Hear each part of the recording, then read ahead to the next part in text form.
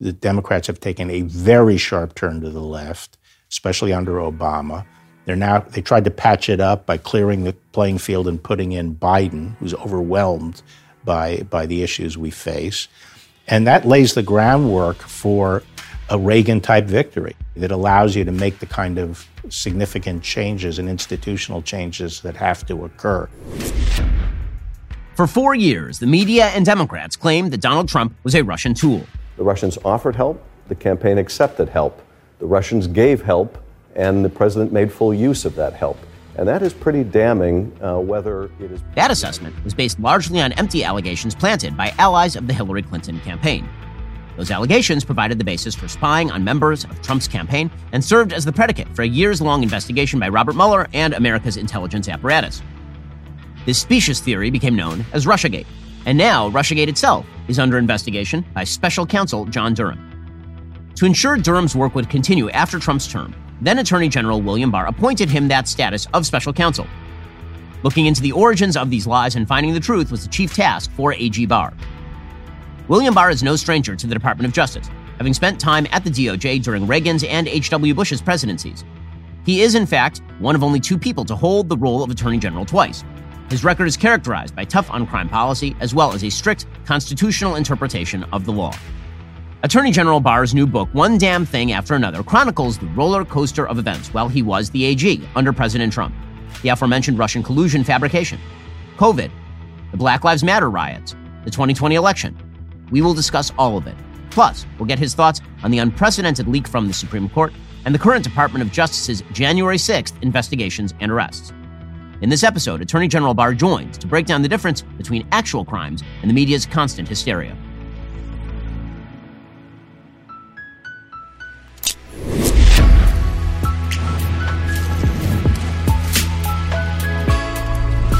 Hey, and welcome. This is the Ben Shapiro Show Sunday Special. This show is sponsored by ExpressVPN. Protect your online privacy today at expressvpn.com/Ben. Just a reminder, we'll be doing some bonus questions at the end with the Attorney General. The only way to get access to that part of the conversation is to become a member. Head on over to dailywire.com, become a member. You'll have access to all of the full conversations with every one of our awesome guests. Attorney General Barr, thanks so much for joining the show. Really appreciate it.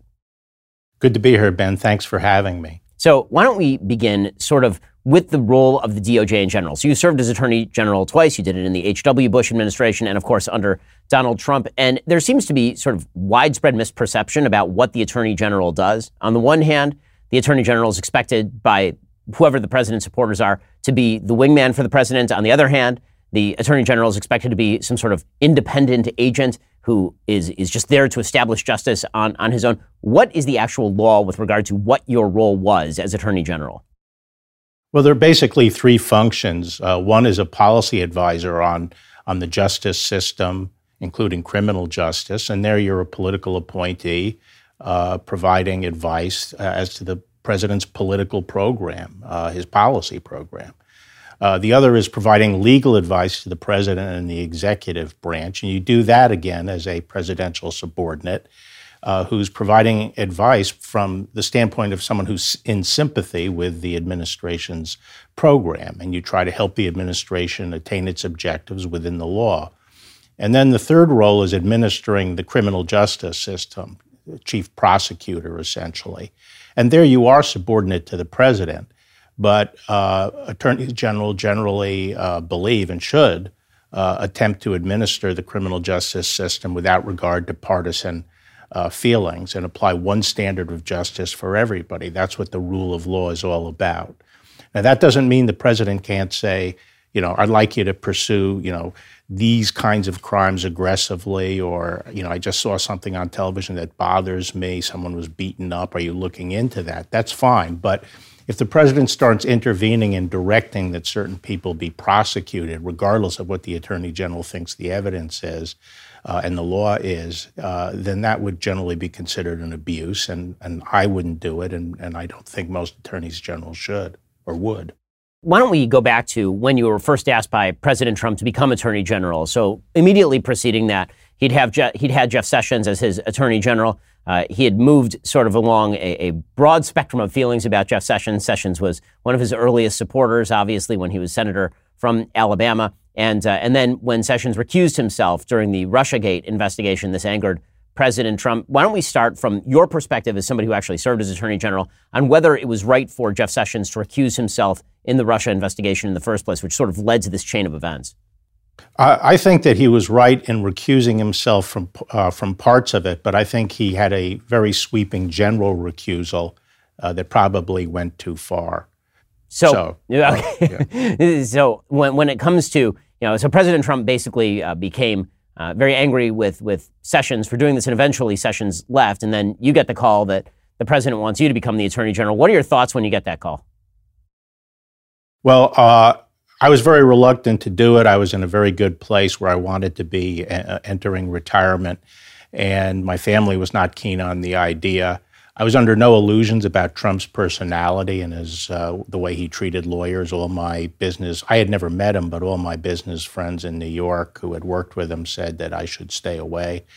But I wasn't going in to be the buddy of the president. I felt that we were headed toward a potential constitutional crisis. I was skeptical of the Russiagate matter, and I thought that that could be essentially being used as a weapon to hobble the administration and drive the president from office. And so I thought there was a potential crisis coming up. Also, the Department of Justice and the FBI were being buffeted, under attack from both sides. And I felt someone had to go in there and steady the ship. And I tried to propose other people, but no one else got traction. And eventually I decided that if the president asked me, I really had to do it. And it's sort of summed up in the advice some of my colleagues from the Bush administration gave me, which is, look, the country's facing some challenges, and what's important for the country is that somebody have these jobs and know what they're doing. And so I said that I would accept it if offered, and he did offer me the job.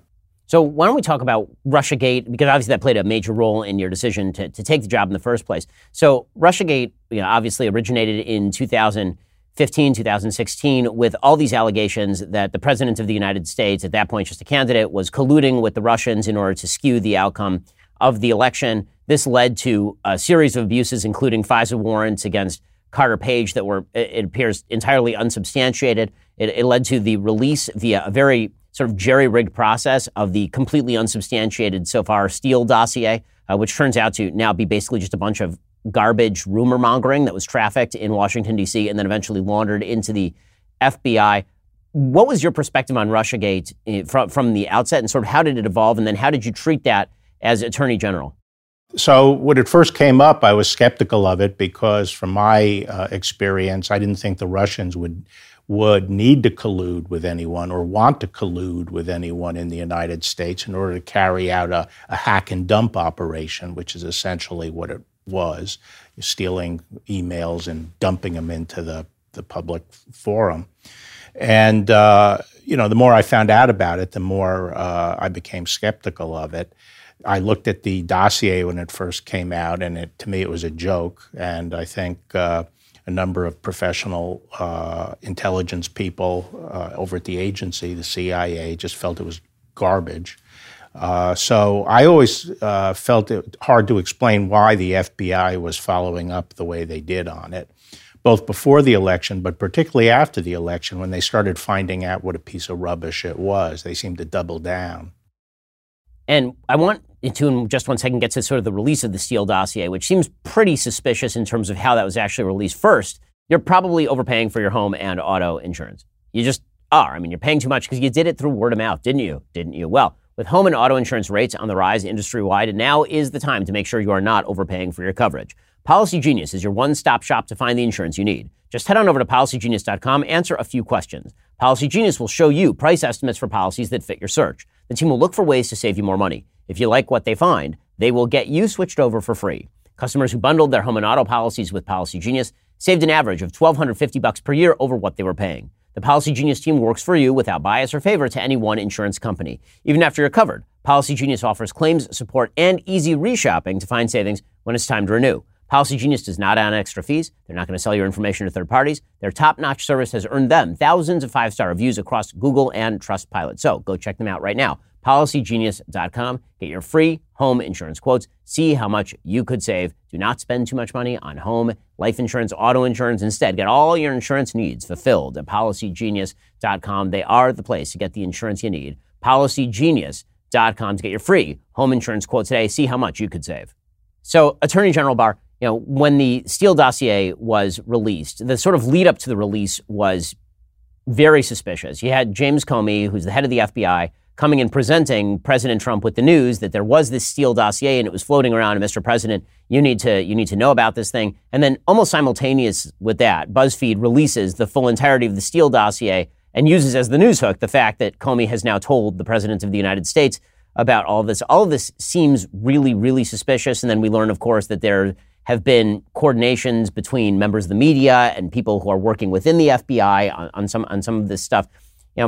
I'll admit that as a conservative, I tend to be somewhat of an institutionalist, and it really undermined a lot of my trust in places like the FBI. Well, I've frequently said that January 6th to me was a very important date, and I'm talking about January 6th, 2017, when they had that the intelligence people went in to brief the president-elect, and as you said.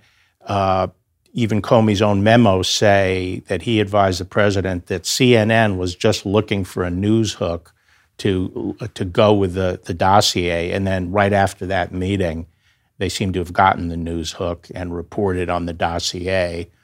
And not even the parts of the dossier including parts of the dossier that were not raised with the president-elect. So I've been very suspicious of that meeting. And for obvious reasons, I'm wondering what games, or I'm concerned about what games were being played at that point, not just by the Hillary campaign and the people trying to explain her defeat, but also by the senior levels of the FBI. But that's what Durham is designed to get to the bottom of. So a lot of folks on the right are, I would say, annoyed that there have been no prosecutions of anyone in the Hillary camp or anyone in the FBI over any of this. There's been people who have been losing their jobs, temporarily losing their pensions in some cases, but there haven't been any sort of top-level prosecutions of any of the named people in these particular areas. Do you foresee that there will be, or do you think that this is sort of going to come to a quieter terminus? I'm hopeful there'll be a thoroughgoing report, and to the extent he can prove any cases, I think he will not hesitate to pursue them. But I am a little tired of hearing that from people in my own party, because you have to remember that Durham did not get access to the IG's report, and the IG did not complete his report until December of 2019. The end of 2019 is when he got the big data dump. And before that, he was working on other aspects of Russiagate, like whether the foreign intelligence services were involved. So at the end of 2019, he gets into the FBI part of it. And then what happens 3 months later? COVID, which shuts down all the grand juries across the country. What that means is no one's going to come in voluntarily, because they know you cannot go to a grand jury and get a subpoena. And so they'll just say, look, I'm not going to talk to you voluntarily, period. So the investigation was dramatically slowed down because of COVID, and that didn't lift until October of the election year. So I'm not very sympathetic to people who complain that more progress was made. And I try to explain to them the criminal justice process, there are two things about it that don't make it a useful political weapon. One is, if done right, it's secret. You don't find out about what's going on. And number two, it takes a while, especially in this kind of case where you don't have an overt act like burning documents or something like that. You're basically saying the person acted with corrupt intent. They were doing something they have the power to do, like looking for a spy, but they had corrupt intent. And that's a very difficult case to put together. So, Attorney General Barr, when you take office, obviously this is part of the task that you're given, but the other part of the task is to advise the President of the United States. You mentioned that his personality is pretty unique. What was it like working with President Trump? You're trying to, bring about, I think, a certain level of stability in the AG's office. What was that like on a day-to-day basis? Well, on what I call the red meat issues, the issues where he had a good sense of what the right thing to do was, and that conformed to my views of good policy on being tough on crime, of getting control over the border, going after Chinese espionage in the United States, going after the drug cartels. On those issues, he was great. He let me and the department do our thing. He gave us his support and backing, and he was very pleasant to deal with, especially during the first year. But as he went into the election year, he didn't, the liberal view, or the Democrats try to portray him as sort of controlling the Justice Department. Actually, he kept his word to me, and his word was when I agreed to serve that he would not discuss criminal cases with me. And he didn't. But what he did was tweet and go on news shows and start talking about, if Bill Barr wants to go down in history as great, and instead of just a nebbish, he's going to go after Biden, and Biden is a criminal and Obama's a criminal. And that put, me in a difficult position. And he was frustrated because he wanted to see some scalps, obviously, during the election year, and we were not in a position to deliver them and still, do our job at the Justice Department. Yeah, Attorney General Barr, it seems like one of the things that was kind of a repeated motif during the administration, it was from virtually every department, is that very often the president would have sort of these ideas that broke taboos or that were not good, and advisors would say, we're just not going to do that, and there was some hotly fought conflict over that. And then it seems almost in virtually all cases, with a few exceptions, which we'll talk about, the president basically backed down. Like once he was told you're not allowed to do X, he actually would not do X. And then there would be a news report about how he had considered doing X, but then he was dissuaded from doing so. But it seems like in the vast majority of cases, when he was told by his advisors that this is either a bad idea or this violates the law, that he didn't then just go forward with it. And so most of the news coverage tended to be about the things that he was thinking and the considerations of doing it as opposed to what he actually did. That's absolutely right. The way I would sum up his administration is, up until his defeat in the election, was that his impulsiveness did lend some dynamism to the administration. He was able to roll over the resistance and the obstruction and the inertia in the bureaucracy and in the political process. But the bad side of it was he would sometimes have very bad ideas. But in all of those cases, we could talk him out of going as far as he wanted, and usually figure out a way to accomplish his objective within the law. And that's why I've said this whole idea that he was an autocrat is simply wrong. I mean, he would agree with his advisors ultimately. We'd litigate it. We'd win. These things that have been attacked, like the travel ban or the wall or other things, we all won those cases. So you mentioned before sort of the entrenched bureaucracy here, and there's an argument on the part of a lot of people on the right that there is, in a lot of these various branches of government, the so-called deep state. That's the phrase that's used. How true do you think it is that there are entrenched bureaucrats in positions of power who have been there for a lifetime and are innately opposed to the agenda, not just President Trump personally, but the agenda of people like President Trump makes it very hard to shift or steer the ship of state in a different direction when you do take over? And how much did that hamper Trump? I think it hampered him a great deal, and I do think there is a deep state. Now, it's not necessarily the people who've been there a long time, maybe some of them, but it's also younger people who have come in more recent years. And each agency has its share of the deep state. At the Department of Justice, one of the manifestations of it was leaks. I've said several times that criminal cases or criminal investigations that were embarrassing to the Republicans were leaked while I was there, whereas the cases that were embarrassing to Democrats were never leaked. And that's the difference. There were people trying to use the criminal justice process, just like this leak at the Supreme Court, to achieve their higher good, which is, they're the vanguard of history and know where to lead the country. And anything goes when when you have the high moral ground like that. I'm talking, of course, about the progressive mindset. So in just 1 second, I want to fast forward to the Ukraine phone call, which leads to the first impeachment attempt against President Trump. First, let's talk about eating healthy. It is summer. That means it is time to barbecue. But everybody knows no barbecue is complete without the right sauces and dressings. Make sure you are fully stocked this summer with Tessemae's. They've got an unbelievable selection of dressings and dipping sauces. They make everything delicious. I mean, they can make salad delicious. I hate salad, but even Tessemae's can do that. Tessemae's is an American-made company started by three brothers with a dream to share their mom's recipes with the world. Tessemae's puts flavor and quality above all else. Because of that, they quickly became the #1 organic dressing brand in America. All of their products are manufactured right here in the United States. How can I testify how good their products are? Because they have a wide variety of kosher products, like their avocado ranch and lemon garlic dressing and marinade. They also just released a brand new vegan ranch that you just have to try. Kids, parents, grandparents, everybody can agree on one thing. Tessemae's dressings are good on all the things. Dipping wings, pizza, you can pour it over a fresh salad. Tessemae's makes every meal better. It's a staple in the Shapiro household now. These guys are the embodiment of the American dream. They're bringing manufacturing back to America. Their products are awesome. Go to Tessemae's.com, use promo code BEN for 15% off all of their amazing products. That's Tessemae's.com, promo code BEN.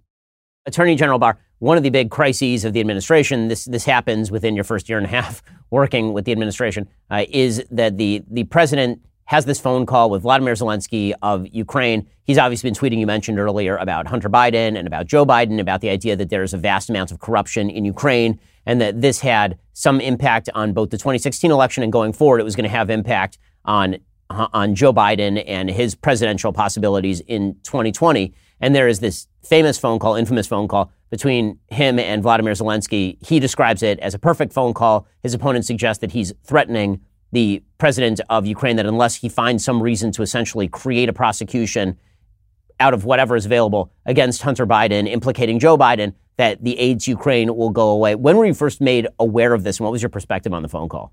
So I was not aware of the phone call at the time it was made. By the way, it was made right after Mueller's testimony on Capitol Hill, which was effectively the end of the Russiagate debacle. And then the very next day, he talked to Zelensky. I didn't hear about it until in August when it was raised with me, and information that there was a so-called whistleblower that had raised concerns about it. And when you read the transcript, were you made aware of what had happened on the phone call before you read the transcript? How were you made kind of aware of the details of it? No, I was told initially that a whistleblower thinks that there was a violation of law, that the president had violated the law and was essentially soliciting a campaign contribution. And I looked at the transcript, as did others at Justice, and I thought that it was a sort of an unseemly call, but it was not a crime. There was no violation of law. I was personally mad because in his typical sloppy fashion, he threw around my name and Giuliani's name interchangeably when we had very different roles and were involved in very different things. So that annoyed me, but I didn't recriminate about it. I advised the president he should get the transcript out as quickly as possible, which he procrastinated on, and a big head of steam built up before he got out the transcript. The Justice Department didn't really play a role in the impeachment, but I felt the whole impeachment episode shows, I think, one of the president's weak points, which is that he sometimes gets these harebrained ideas, and when the apparatus in government says no, or won't pursue it to his satisfaction, he tries to set up a little skunk works of outsiders to run a play without the knowledge of people in the government, and it gets him in trouble sometimes. And this was one of those occasions. I thought the whole idea that getting the Ukrainian government to investigate the firing of Shokin and that somehow would be a big breakthrough in the campaign was stupid. So I think it was a harebrained scheme, and it was pursued in a very heavy-handed way. So what was the sort of basic legal analysis where the DOJ decided this is not a crime, what happened on the phone call? Because, of course, the entire left then suggested that you were deeply corrupt for not prosecuting the president of the United States on the basis of the phone call. Well, I've noticed that he hasn't been prosecuted by this administration. And if people thought there was a crime and they have evidence of it, I assume they would. They seem to be doing everything else they can to hobble Trump, but no one has brought any charges. I just didn't think that amounted to a crime. So fast forward, we're now in COVID era. I mean, and really is, the name of your book is One Damn Thing After Another. And that really is, I mean, this 2.5 year period or 2 year period of your life, it's about 80 years, it sounds like, in terms of personal experience. But about 5 seconds after the Ukraine phone call happens and the impeachment happens, we get the outbreak of COVID. I mean, it's really just a couple of months later. And now there are all of these legal issues that are cropping up in terms of what the federal government can do, in terms of what the federal government should do. What was the position inside the administration? What were the discussions like inside the administration as far as the power of the federal government to leverage its authority to do all the things that it ended up doing? Well, I think most people, I wasn't directly involved or didn't have a big role in the main issues involving COVID, but I think most people felt that we're a federal system, and at the end of the day, the president is going to have to work with the governors. The states have so-called police power. They have the primary duty of protecting the health and safety of their citizens. And I think any president would have had to work with the governors. And that sometimes meant herding cats. And of course, that's not the president's strong suit, patience and herding cats. So overall, I'm not sure that the president did a bad job on COVID. The returns are still out as to, how we fared under it. I think some countries that people thought were great have ended up in a worse position. But I do think that a fundamental mistake was made in empowering Fauci. And this is the one thing that I raised with the president is I felt they were putting Fauci too much up in front and making him the face and the spokesman for COVID and empowering him. And I know a number of people were urging the president to bring in people from the private sector. There were some very prominent public health doctors on the outside that I think would have come in and given him better advice. And yet he stuck with Fauci. And I think that was a self-inflicted wound. And to me, it shows something else about the president. And later we can talk about some of the areas where I think he deserves a lot of credit. But sometimes when there's a complicated issue like this, instead of making a decision and leading and getting a broad range of advice, he'll sort of stand back and then snipe at the people publicly. And I contrast that with what DeSantis did in Florida, which is he appointed a public health advisor who seems to be very sharp and able, and then he made the hard decisions and withstood the blowback and stood his ground, and it looks pretty successful what he did. And we didn't follow that model in the federal government, and the president sometimes seemed erratic. People forget that the reason he initially got into a fight with Governor Kemp of Georgia was because he was lambasting Kemp for opening up Georgia too early. So, there was a lot of erratic behavior there. So in the middle of all of this, the COVID really sort of breaks into the public scene late February, early March. And then within a couple of months, you have major riots in America's major cities, thanks to the death of George Floyd in Minneapolis. And this is where a lot of the headlines really start to center in on the DOJ and what law enforcement is doing, not only with regard to how to deal with the riots and the loss of public safety in a lot of these major cities, but also with regard to President Trump's personal response, because he's very voluble about the violation of law. There are a bunch of very controversial photo ops that happened. So what was the debate inside the administration over how to deal with the outbreak of violence in virtually every major American city? Well, I think there was no difference of opinion that we had to respond and protect the community against violence. And I think, in theory, everyone agreed that the people who had to do this at the outset and had primary responsibility had to be the states and local government. They have the resources to do it. And the federal government, a lot of people don't understand this. We have limited resources to deal with civil unrest. Most of our tactical units are geared for SWAT teams and things like that, not dealing with that kind of demonstration and rioting. And so my position was we got to keep the pressure on the local governments to do all they can, including bringing out the National Guard. But the president frequently got impatient and wanted to, have a much more direct federal role. which would have meant using regular army. And I felt that was a last resort. We had used it in the Los Angeles riots in 1992, and both of the last times we used regular military, I was involved in that and approved it and oversaw it. But in this situation, I felt it would be a mistake to deploy regular troops because I felt that he wanted to do it in Portland, for example.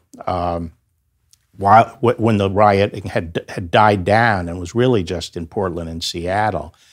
And I said that, if we do it in Portland, there are going to be sympathy riots all around the country. It's going to break out again all around the country. And we don't have enough troops to send into all the cities. And you know what? The Democrats will sit back and say, you broke it, you fix it. And we'll be scurrying around playing whack-a-mole throughout the election year using the regular army in American cities. And that's not a good look.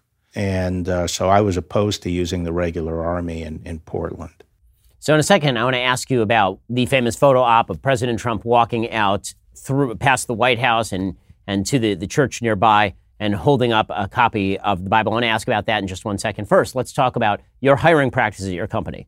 A lot of people make my life a lot easier. I don't know what I'd do without them. Like Mathis, he makes this show so much easier. He basically tells me what to do and when to do it. Well, if you own a growing business and you need to hire, ZipRecruiter makes hiring so much easier because they do the work for you. And right now, you can try it for free at ZipRecruiter.com/BenGuest. ZipRecruiter uses its powerful technology to find and match the right candidates up with your job. You can easily review these recommended candidates and invite your top choices to apply. Additionally, ZipRecruiter has a complete suite of tools that make it easy to filter, review, and rate your candidates. 4 out of 5 employers who post on ZipRecruiter will get a quality candidate within day 1. No wonder ZipRecruiter is the #1 rated hiring site based on G2 satisfaction ratings as of January 1, 2022. In fact, the hardest thing you have to do is remember our special URL, ZipRecruiter.com/BenGuest, because I am Ben and I have a guest. This is where you go to try ZipRecruiter for free. Once again, that's ZipRecruiter.com/BenGuest. ZipRecruiter is indeed the smartest way to hire. That's ZipRecruiter.com/BenGuest to get started.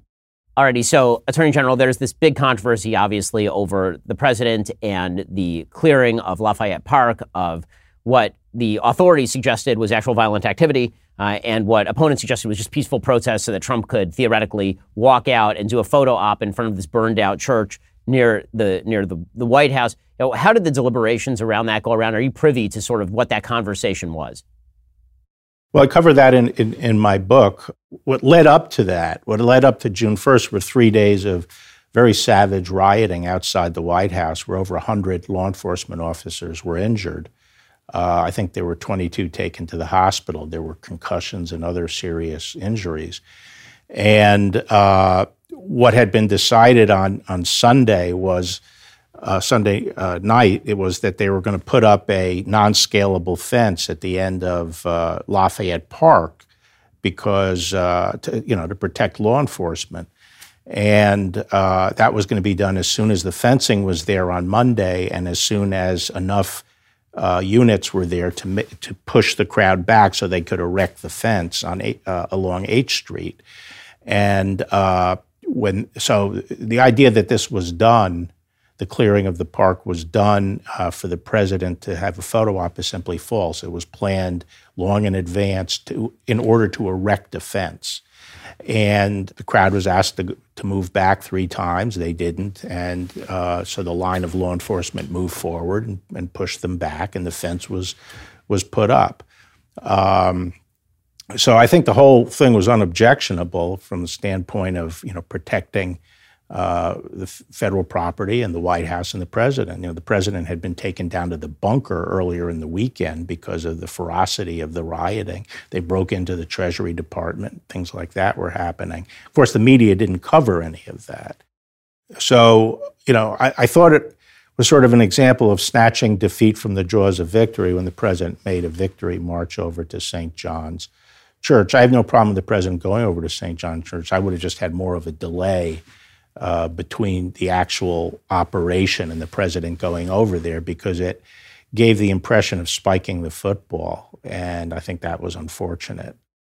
Yeah, Attorney General, on a broader level, obviously, these riots break out. The entire media and the left in the United States suggest that it's because of widespread systemic racism in the criminal justice system. You're the head of the DOJ. What do you make of the accusation that police, the law enforcement system generally, the justice system generally, are systemically racist and are discriminating against Black Americans? I reject that. I don't think that's the truth. Now, in some communities, could it be that policemen profile or do other things that raise concern in the African American community? Yes, but overall, I would say the system is not systemically racist. Take this whole, what I call in the book, the BLM's big lie, which is no one quarrels that Black Lives Matter, but the idea that the police pose this unique threat, I think, is wrong. Every day in our country, there are 50 serious attacks on police officers. I'm talking about, attacks with weapons and so forth, 50 a day. And there are less than 3 people shot each day by the police, shot and killed each day, 3 people a day, less than that. And of those, given the attacks that occur on police, that doesn't show a trigger-happy police force. And then of those, 1,000 or so people who were shot and killed by the police, a quarter are African American. Now, the idea that this shows racism is based on the idea that there are 13% of our population is Black, but a quarter of the people shot are African American.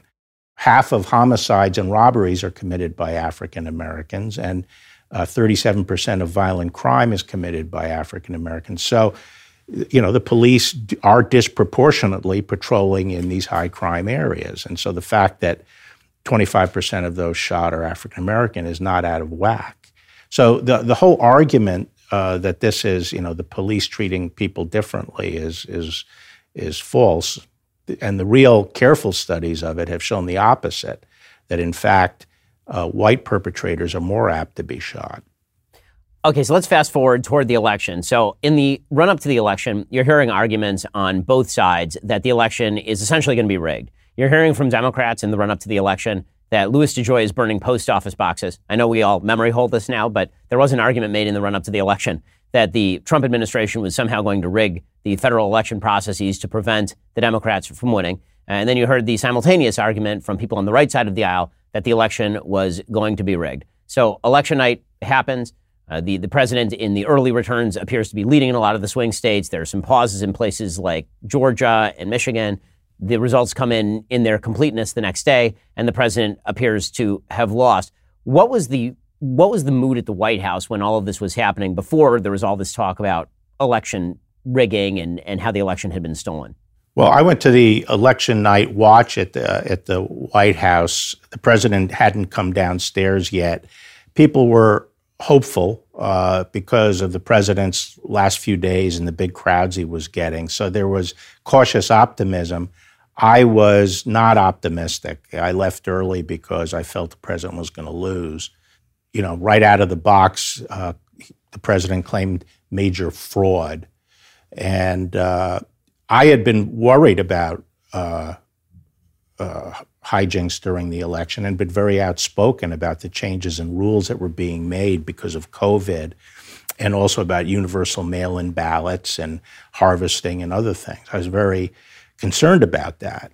But in my mind, there are 2 different questions. One set of issues is the importance of having public confidence in the outcome of elections. And I kept on saying that in a tightly divided country like ours, where the stakes are so high, it's critical that we do everything to tighten up the integrity of elections, and that the Democrats' approach of running them like an honor system will mean that people don't have confidence in the election, and that's going to be very damaging to our country. And when you dilute the protections, whether or not the fraud or illegalities occur, people are still going to not have confidence in the election, and we're seeing that now. Then the other question, which I see as a distinct question, is was there in fact fraud that swayed the election? Based on what I've seen, I don't think there was. But people are lumping together 3 different things, Ben. there's the gaming of the system and the skewing of the playing field by changing the rules, and the Republicans have to fight that. But once those rules are set, you have to play by those rules. You have to do the best you can under those circumstances. The second thing are violations of rules that are meant to prevent fraud, such as, maybe keeping observers out of the poll or permitting harvesting where it's actually prohibited. Those are violations of rules, but that create an opportunity for fraud, but they're not direct evidence of fraud itself. You still have to show that people who were not qualified to vote voted, or that there was undue influence in their vote, or their votes were bought.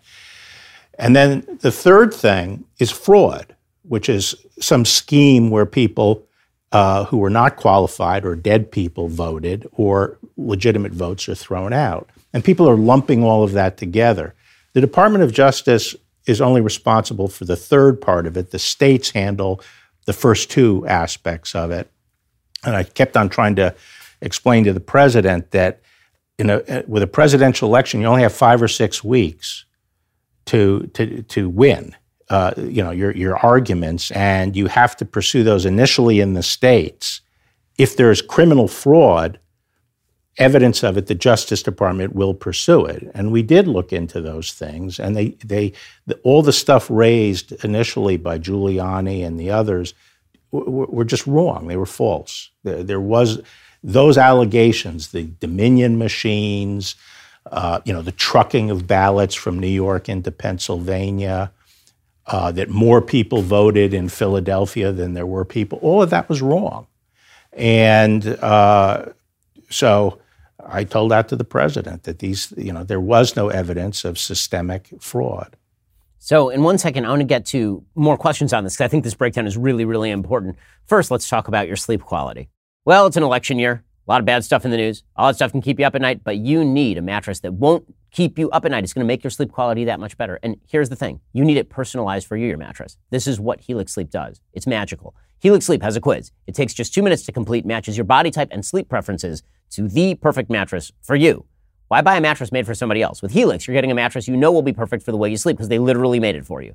Everybody's unique. Helix knows that. They have several different mattress models to choose from. They've got soft, medium, firm mattresses that'll cool you down if you sleep hot, even a Helix Plus mattress for plus-size folks. The mattress my wife and I enjoy is a firm mattress that is very breathable. I tend to heat up radically at night. Helix makes it possible for me to sleep comfortably. If you're looking for a mattress, you take the quiz, you order the mattress you're matched to. The mattress comes directly to your door, shipped for free. You don't ever need to go to a mattress store again. Helix is awesome. You don't need to take my word for it. Helix was awarded the #1 best overall mattress pick of 2020 by both GQ and Wired magazine. Head on over to helixsleep.com/Ben. Take that 2-minute sleep quiz. They'll match you to a customized mattress that'll give you the best sleep of your life. They've got a 10-year warranty. You can try it out for 100 nights risk-free. So what exactly do you have to lose? The answer, of course, is nothing. Helix is offering up to $200 off all mattress orders and 2 free pillows for our listeners. Check them out. helixsleep.com/Ben. Okay, so Attorney General, I want to break this down further with you, because I think that you're exactly right, obviously, in the attempt to sort of conflate in everybody's mind all of these issues. And you can be worried about the first two and still say there's no evidence of number 3, actual manufactured ballots, dead people voting, right, people who are not capable of voting. So the real question I have there is sort of how robust are our systems of detection for this sort of stuff? Because you've heard a wide variety of answers to that question, ranging kind of where you are on the political spectrum. The right basically suggests that there's not a robust system for detecting actual voter fraud, that for example, signature checks are not sufficient because, theoretically people could get a hold of old voter rolls and manufacture signatures, or the only way to challenge a vote theoretically is somebody wants to vote and they show up and then they realize their vote's already been cast. But how many times are people actually going to do that? So how robust are our systems for actually detecting hardcore, real, legal voter fraud? Any system to be effective really has to be in place at the time of the vote, because going back after the votes is very hard to do and to establish fraud. There are a lot of hurdles to that in addition to the narrow time frame. And I do think that we diluted some of those protections, by dialing back the signature check sensitivity and things like that. So I would urge, I think the governors in Georgia and Texas and elsewhere, they're tightening up on the system, are doing the right thing. And that's what I think the Republican Party has to stand for, the integrity of elections. I think most people want to make sure that our elections are fair, and I think they understand we need things like IDs and other things like that. But I don't think they're strong enough. And I also feel I have no problem and, in fact, support efforts to go back retrospectively and check things. I think we should have more auditing of election results. Some states do quality assurance auditing in order to determine generally whether there was evidence of fraud. But I think that has to be expanded. And I do think we have to prohibit harvesting. Harvesting, back when they established the bipartisan commission chaired by Baker and Jimmy Carter, they identified universal mail-in ballots and harvesting are the two biggest areas of potential fraud and abuse. And I think harvesting is a terrible development. It has to be stopped. It does away with the secret ballot. It opens people up to undue influence. It permits the buying of votes. And you lose the ability of really knowing who it is who's casting that vote. And so I think we have to continue to push for all of those things. And so one of the big issues that's come up in the last few weeks, obviously, is there's all this information that a group called True the Vote has been putting out about digital communications, or actually the cell phone ping signals of people who are allegedly moving from or past nonprofit organizations and then going to multiple drop boxes, going to 20, 30 drop boxes at a time, which, as you mentioned, would fall under probably issue 2, not necessarily issue 3. Right. And there's been a sort of attempt to conflate in the public mind the serious, real issue of the ballot harvesting or ballot trafficking of people who are gathering get ballots in one place and then distributing them all over the city, which is a serious problem and raises the prospect of voter fraud with actual proof that the ballots that are actually being submitted are fraudulent ballots. That's right. But also, I think that the 2,000 mules thing is irresponsible because the cell phone evidence, so-called, is to me worthless.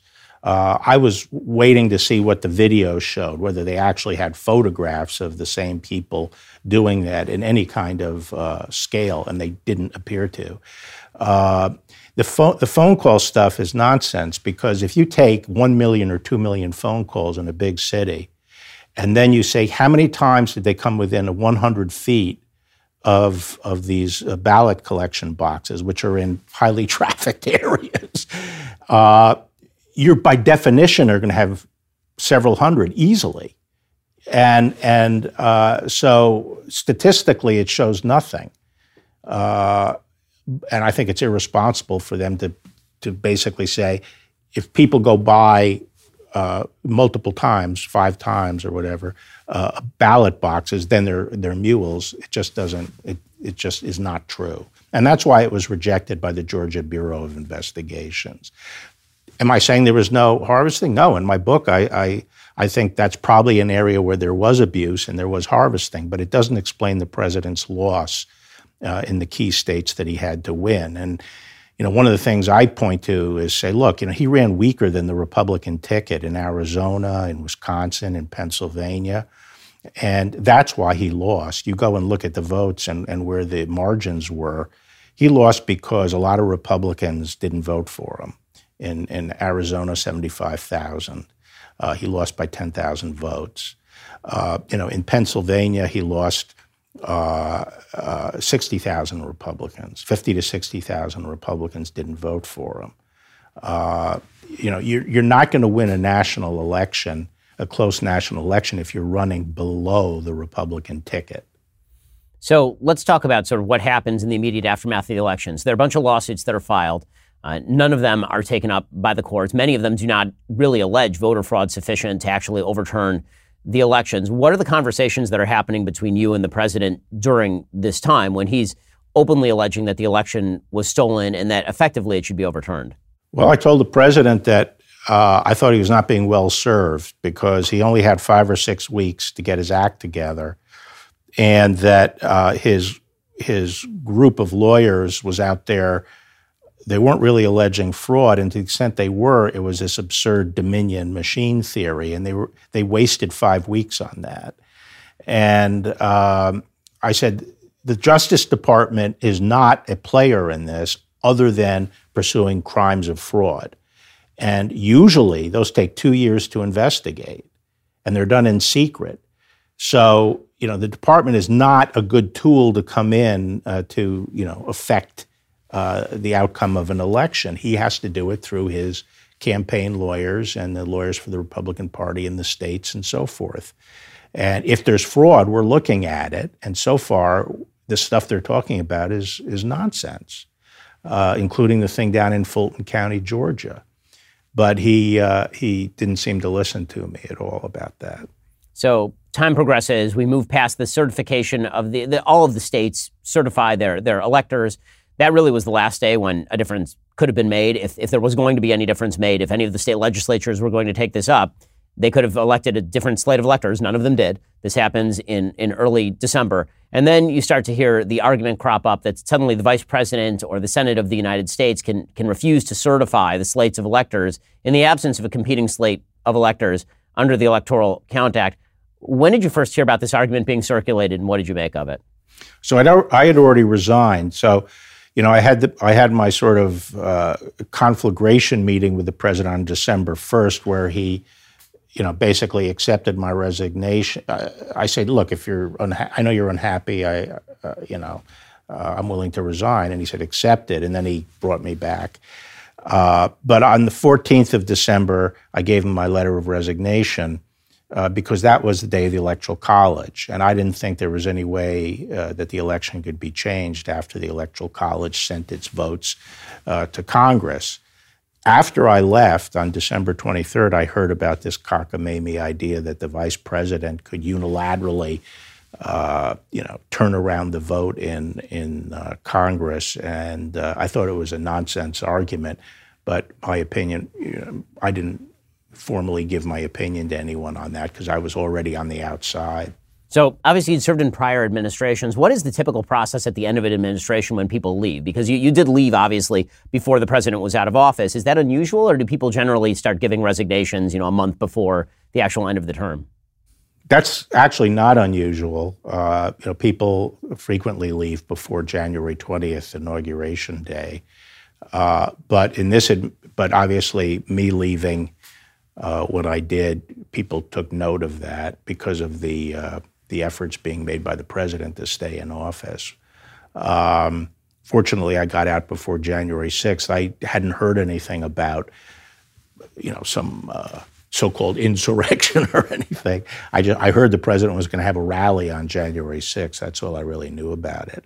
When I saw what was happening on TV with the attacks on the police and the use of force to break into the Capitol, I was incensed and, said publicly that I was, and I thought the president, while he didn't incite the riot as far as I could tell, and it technically wasn't legally responsible for it as far as I could tell, I felt he had a certain degree of responsibility because he had led people to believe that there was something to achieve, that the vice president had the ability to do it, and there was something to achieve by going up the hill, and there was an element in that group that clearly came, cruising for a bruising. They were wearing, battle gear, essentially, the way Antifa does. So I thought the president shouldn't be sicking a crowd to intimidate another branch of government as it carries out its constitutional duties. I've said that from the beginning. Whether or not it's a crime, one branch shouldn't be trying to intimidate another branch by using mobs to do that. And so I see a similarity between what happened on January 6th and what people are doing with the Supreme Court today. Let's talk for a second about the argument that's now made that the people who were prosecuted for January 6th are being unfairly prosecuted for January 6th. And it seems like there are several different kind of groups of people on January 6th. There's who the media sort of treat as the entire group, which is they'll say that that's everyone, including the people who are at the rally. It was actually kind of a smaller group of breakaway folks who are actually going into the building. Then there were a group of people who actively were attempting to do violence to police officers, who were breaking into the building, who were shouting threats at the vice president of the United States and all the rest. And then it does seem like there were some people who sort of idiotically wandered into the Capitol building under the misimpression that they were allowed to be in the Capitol building. I mean, there's video of some of those people. How does law enforcement go about distinguishing these people? You've been watching the prosecutions. What do you make of the DOJ's treatment? Well, I don't know all the evidence in each of these individual cases, but I think the distinctions you make are right. I think the people who attacked police, who used force to gain entry, who clearly knew that they were not permitted in the building and gained entry by using force, those people should be prosecuted. I think people who sort of wandered in, I mean, there are video of Capitol Hill police welcoming them to their house and all that kind of stuff. I don't think those people should be prosecuted. There were some that were clearly almost sort of looking around, almost like tourists. But there clearly was a group that should be, and they should do it based on the evidence as to each of these defendants. I think there's clearly a big appetite at the department to throw the book at everybody, and they're being hyper aggressive on this. It's probably one of the biggest efforts the department has ever engaged in. I could not have gotten that off the ground over the summer of 2020. The department various offices were far more lethargic in pursuing the violent rioters there who were attacking federal property. We arrested a lot of people. We have prosecuted a lot of people. We've prosecuted the arsonists, for example, but that's not reported later in the news, and there's a view that they all got away with it, which they didn't. But another thing I tell my Republican friends who complain about the double standard is part of it also has to do with the way these things were done. The left is very ingenious about how they work the seam between the First Amendment and criminal activity. They dress in black. They operated at night. It was hard to pinpoint who was throwing the brick and who was engaging in violence. And it was hard to get them into custody because they used tactics to de-arrest people by blocking the police. But in any event, it was hard to identify these people the way they operated. Meanwhile, the people who went up to Capitol Hill are all wearing distinctive clothing.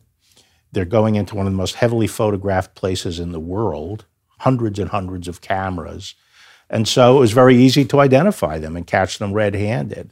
If Antifa did something like that, I think they would be prosecuted, just the way the people on January 6th. So what do you make of the media treatment in the aftermath of January 6th of this as a major insurrection, threat to the Republic? I mean, from where I sit, it looked like a riot and like it was cleaned up within hours of the riot. And then it looks like the business of government went about its business within the next couple of hours and the election was certified. There's been an attempt to turn January 6th into sort of a landmark moment in American history, the sort of modern apotheosis of the worst of American politics. And I got to say that in comparison to the sort of damage that was done during 2020, it kind of looks like a pinprick. I essentially agree with that. I don't consider it an insurrection. I think it was a largely peaceful demonstration in the sense there were thousands of people there who did not try to get into the Capitol. There was a hardcore group of rioters who clearly broke the law, and it was a riot. I don't think the Republic was ever in danger. I didn't think the Republic was in danger after December 14th when the Electoral College, when those certified votes were cast. And no one was going down that route. The vice president wasn't going down that route. None of the states, none of the state legislators who the president was lobbying and so forth did anything to turn around the votes in their state. So I just never saw a prospect of the process really being seriously jeopardized. So now let's move forward in time to today. And you mentioned a moment ago the fact that you now have protesters who are attempting to actively intimidate justices of the Supreme Court. I mean, that's why you show up at somebody's house. You don't show up at somebody's house for any other reason other than intimidation, which is why it is actually against municipal law for people to do this sort of thing. Meanwhile, you have some mush words from the White House, some members of the media suggesting that this is an act of good because, after all, rights are threatened. So I want to get to your opinion on that. I want to first kind of get your general opinion on the leak of the majority opinion from the draft majority opinion from the Supreme Court. Is there any criminal activity there? Because, I mean, certainly that is a violation of whatever rules of the Supreme Court exist. Yeah, I think there clearly is criminal activity. I think if the intent was to derail the opinion and influence the court, which I think it gives every indication that was behind the leak, and if that's the case, I think it's clearly an obstruction of justice. It's an attempt to influence the due administration of justice. And I think there are a number of other federal laws that are implicated, including the conversion of a government document for one's own purposes, and fraud against the United States, a conspiracy to defraud the United States. So I think there are a number of criminal laws that are implicated, and I think it's a manifestation, along with the effort to intimidate the court, of the means justify the ends attitude of progressives. They have a religious fervor that they're on the vanguard of history and they know where to take the country, and anyone who opposes them is evil, and therefore it justifies anything they do. And they're the ones, as I have said all along, are shredding norms and attacking our institutions. They are the ones that are eating out the innards of our institutions and have been for decades. So, moving back to the sort of activity that we're seeing, I mean, I can't say that I'm particularly shocked by the fact that so many on the left are defending this sort of activity outside of Supreme Court justices' houses, but it still seems like we were promised that we would be reaching a new age of comedy and unity in the aftermath of the Trump administration. Joe Biden came into office promising unity. I'm not spotting it too much. No, I agree, but also their tolerance of violence goes back a way. I mean, even during the campaign in 2016, there was a whole series of attacks on Trump supporters, in San Jose and Costa Mesa and Albuquerque and so forth, and that seemed to be tolerated. And then you have the summer of 2020. So I'm not surprised that they countenance this kind of violence and attack on our institutions. You might remember during the Trump administration, they would wring their hands whenever there was a criticism of the court. When someone criticized an opinion, they said this was jeopardizing the independence of a court. Now, that's not true, because criticism is the only way to try to keep judges on the straight and narrow, is to call attention to when they depart from their role. But they were saying that was an attack on the independence of the court. And here you have actual intimidation, and they're silent about it. I also wanted to ask you about the fact that the DOJ has now been taken over by Merrick Garland. Merrick Garland was supposed to be a impartial participant in the DOJ. It seems quietly under the radar, like he seems more like Eric Holder than he does like an impartial adjudicator of the DOJ. Well, what's your opinion on how he's handled the DOJ so far? I've made a decision. I'm not going to comment on the success or the behavior of my successor. I think what I will say, though, is that I think this White House has been more aggressive, far more aggressive and active in trying to control the Department of Justice than what occurred under the Trump administration.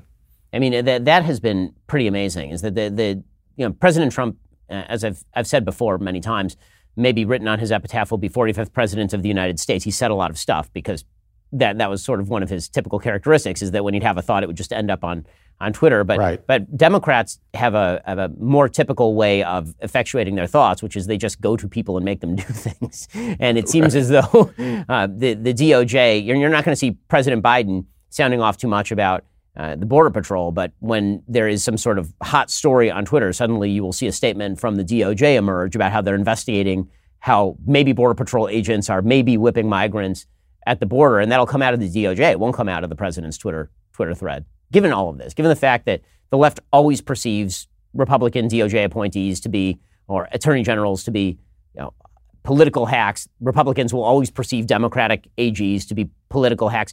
One of the big issues, I think, going forward is obviously institutional trust in the United States is at an all-time low. It seems almost impossible to restore trust in those institutions. If we're going to restore trust in those institutions, how do you think that happens? Well, I tell people that I think the first step is to win a decisive Reagan-esque type victory. I tell people, if you really believe in making America great again, you have to ask yourself, how do you do that? You don't do that with, in one term. You don't do that by just sort of beating up and constant, fighting the left at every turn. You do that by winning several terms and having a decisive victory that allows you to make the kind of significant changes and institutional changes that have to occur. Until that happens, I don't see any hope of turning this around. And so what we should be, but I do think the groundwork is being laid for that. I see what's happening today as similar to the 60s and 70s. And then the Democrats, where they took a sharp turn to the left, they tried to patch over their differences by bringing an empty vessel, Jimmy Carter. I think we see the same thing today. There's no question that the Democrats have taken a very sharp turn to the left, especially under Obama. They tried to patch it up by clearing the playing field and putting in Biden, who's overwhelmed by the issues we face. And that lays the groundwork for a Reagan-type victory. He won 40 states, then 49 states, and then as vice president won 40 states. That's where you can make some permanent and effective changes. I'll tell you now that when I went to the department after Ronald Reagan had been in office for 2 terms, it was a different department than when I went and Obama had been in power for 2 terms. So that's the starting point. There's a lot to do. I think we need an administration that comes in with a game plan to get back to basics on certain critical issues, federalism, education, a host of things to downsize the government, focus the government on the kinds of things it can do well, and accept diversity in this country, which is the essence of our federal system, and also an educational system that actually starts turning out people who are well educated, competitive, love their country, understand our system. I do want to ask you a few final questions, Attorney General, starting with how we rein in big tech and big business, which both seem oriented against free speech and the right. Also, I want to ask you to compare and contrast your experiences under George H.W. Bush and Donald Trump. It's quite a contrast. If you'd like to hear the AG's answers, you have to be a Daily Wire member. Head on over to dailywire.com, click join. You can hear the rest of our conversation over there. Make sure to go out and get a copy of the AG's new book, One Damn Thing After Another, Memoirs of an Attorney General. The book is available for purchase right now. AG Barr, thanks so much for joining the show. Really appreciate it. Thank you, Ben. I appreciate it.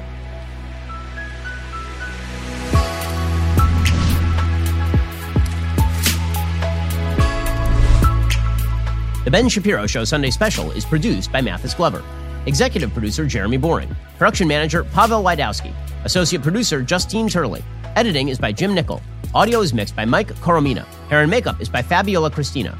Title graphics are by Cynthia Angulo. Production assistant Jessica Crand. The Ben Shapiro Show Sunday Special is a Daily Wire production. Copyright Daily Wire 2022.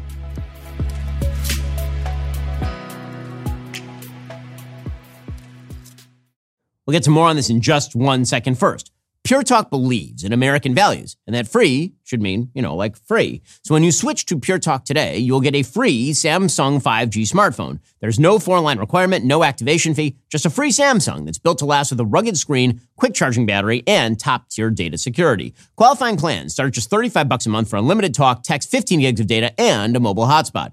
Pure Talk gives you phenomenal coverage on America's most dependable 5G network.